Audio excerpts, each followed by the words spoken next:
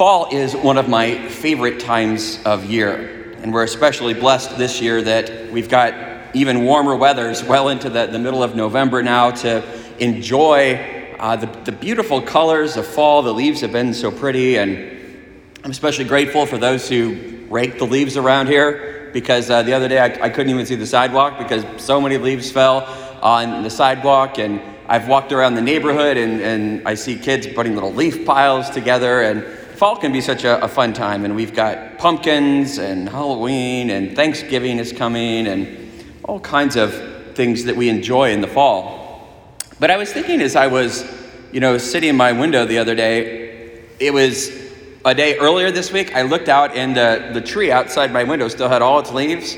And then like a day later, it was all gone. And how quickly that happened.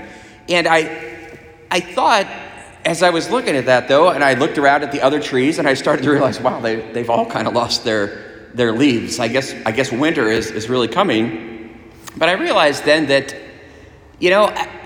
really nobody panics in the fall, when the trees all lose their leaves, that you don't see people running around saying, oh my gosh, the trees have all died.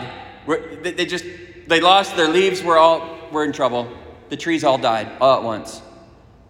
That doesn't happen because we just know that, oh no, this is a happy time of year. The trees lose their leaves, it's fall, it's what they do. And then it'll be winter, and that will be hard, and it will be cold. But then it'll be spring, and that'll be cool because it'll be nice. It'll be spring, and it'll be all green again. So we're able to kind of stay calm as the trees lose their leaves. But if you look at it, I don't know. A tree that loses its leaves in the winter just looks like a stick to me. I mean, you look out there and you see a tree in the winter without its leaves, and is it dead? I don't know. How do you tell if a tree is dead in the winter or not? Because sometimes trees really do die. They lose their leaves in the fall, and it becomes springtime, and all the trees get their leaves, except I guess that tree didn't make it, because it didn't get leaves in the spring. How do we know? I mean, it looks like all the trees are dead. But nobody really panics because somehow we know they're not dead. They'll be back in the spring. Don't worry. Well, we can have that kind of confidence because, we know how trees work.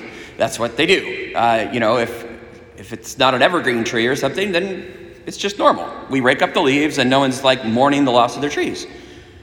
Well, St. Paul is kind of trying to say something similar today to his community of the Thessalonians.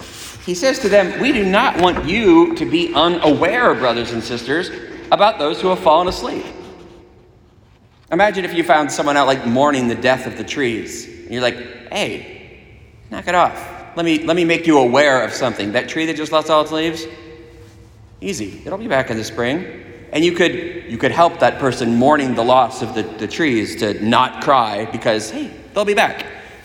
Paul is trying to say something like this to the Thessalonians, to say, hey, okay, you guys that are just falling apart because people are dying, let me make you aware of how this works. And so Paul is telling the Thessalonians that death is not the end. In fact, he looks his community is confused because they were all waiting for Jesus to come back right away. And people are getting worried because some of their family members are dying. And they think they didn't make it. Jesus is coming back and they couldn't hang on long enough. They're dead, and now what? How will they see Jesus? They're dead in the ground. And Paul is saying, no, you've got this all wrong. In fact, those that have fallen asleep that are buried in the ground right now, they're at no disadvantage whatsoever to those who might be alive when Jesus comes. Because when Jesus comes, the dead are actually going to rise first.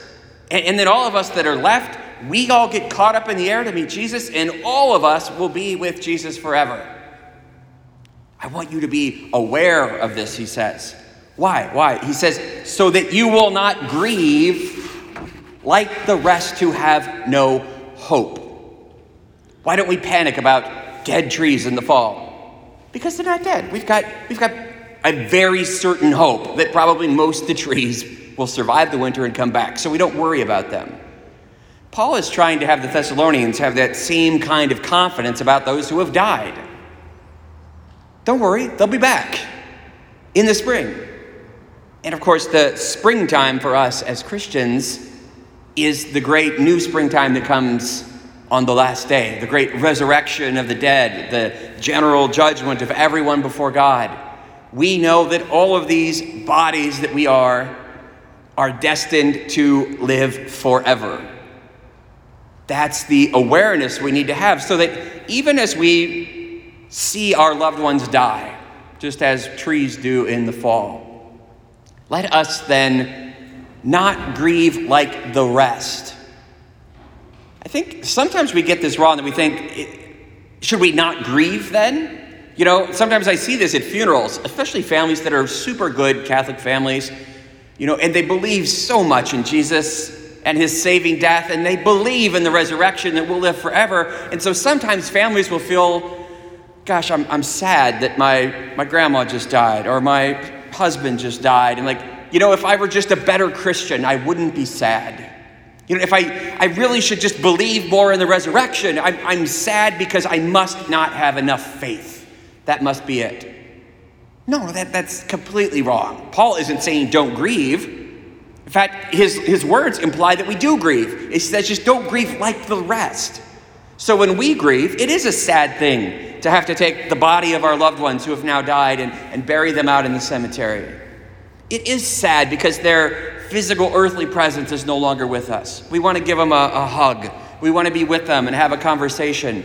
That's a real loss. That's real loss, and we should grieve that. Jesus himself wept at the death of Lazarus, his friend. And, newsflash, Jesus knew about the possibility of resurrection from the dead. In fact, he knew he was actually going to raise Lazarus from the dead in just a couple minutes. And yet he wept over the death of Lazarus. So we should grieve, absolutely. There's nothing un-Christian about mourning the loss of our loved ones. But we should do it not like those who have no hope. That's why the church from our earliest times have always buried the bodies of our loved ones whole. Like cremation was very foreign to Christians. That's what the Romans did. The Romans burned up their loved ones' bodies because they didn't believe in the resurrection. It was a very Christian thing to do, to lovingly lay the bodies of our loved ones in the catacombs, for instance, in Rome, or to bury them out in our churchyard. Because, as Paul says, it's just like they're asleep. With the blast of the trumpet, with an archangel's command, the dead will rise, just as if they're sleeping. That's why if you go out to our cemetery, there's a little angel with a trumpet ready to blow it, and it's just like that. Trumpets, they come on quick, like before you know it, there it is. There's the trumpet, and the dead will rise, just like they're sleeping. So grieve, yes, but grieve with that kind of hope. The hope that says, this isn't the end. It's not death forever. It's not perpetual winter. It's fall. It's normal for leaves, and it's normal for human bodies. And the fall of life, there's some real beauty in the fall, the elderly days of life. Beautiful colors in the fall. So much wisdom we can gain from our elderly brothers and sisters. But then it's normal that death follows. But following that, let us not grieve like those who have no hope. We do have hope. And as certain as we are that the trees are not all dead, well, the bodies of all of our loved ones out in the cemetery, they're not dead forever either. They'll be back in the springtime. So this fall, as we see the trees do their thing, the church says to us, let's not be unaware. Jesus is coming. Maybe not right away like Paul's community thought, but instantly when we're not thinking about it, in the middle of the night, behold, the bridegroom is here. Will we be wise enough about death to know that what looks like death might not really be the end? It might just be fall.